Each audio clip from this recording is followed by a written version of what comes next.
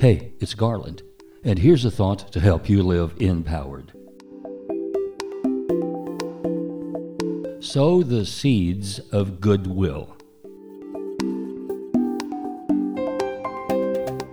I believe in peace on earth and goodwill to all. It certainly beats the alternative of continual strife and bad will. To that end, I endorse the belief of scientist Albert Einstein, who said, "Nothing that I can do or say will change the structure of the universe.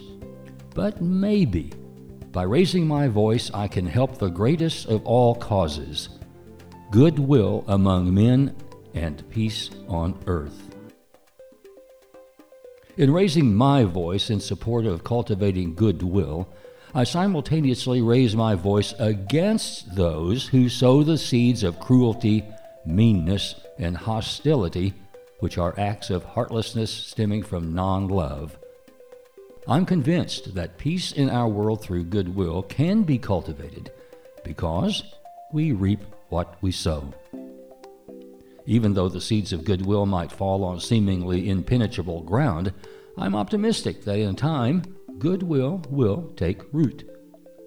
To prepare what seems like an impregnable surface, I suggest 3 tools that will help loosen the soil: forgiveness, kindness, and patience. I can forgive cruelty if I believe in the innate goodness of redeemable humans who just lost their way and became hard-hearted for whatever reason. I can show them a kindness that seeps into the crevices of their broken hearts and loosens the clay of heartlessness from the inside out.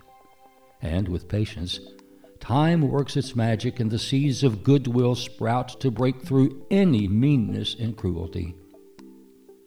Sowing the seeds of goodwill is an act of empowerment. So scatter those seeds generously. I'm Garland McWaters.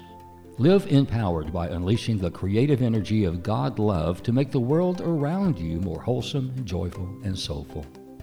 Enliven the heart, enlighten the mind, encourage the spirit, and enlarge the expectations of living in yourself and in others. That is the empowered way.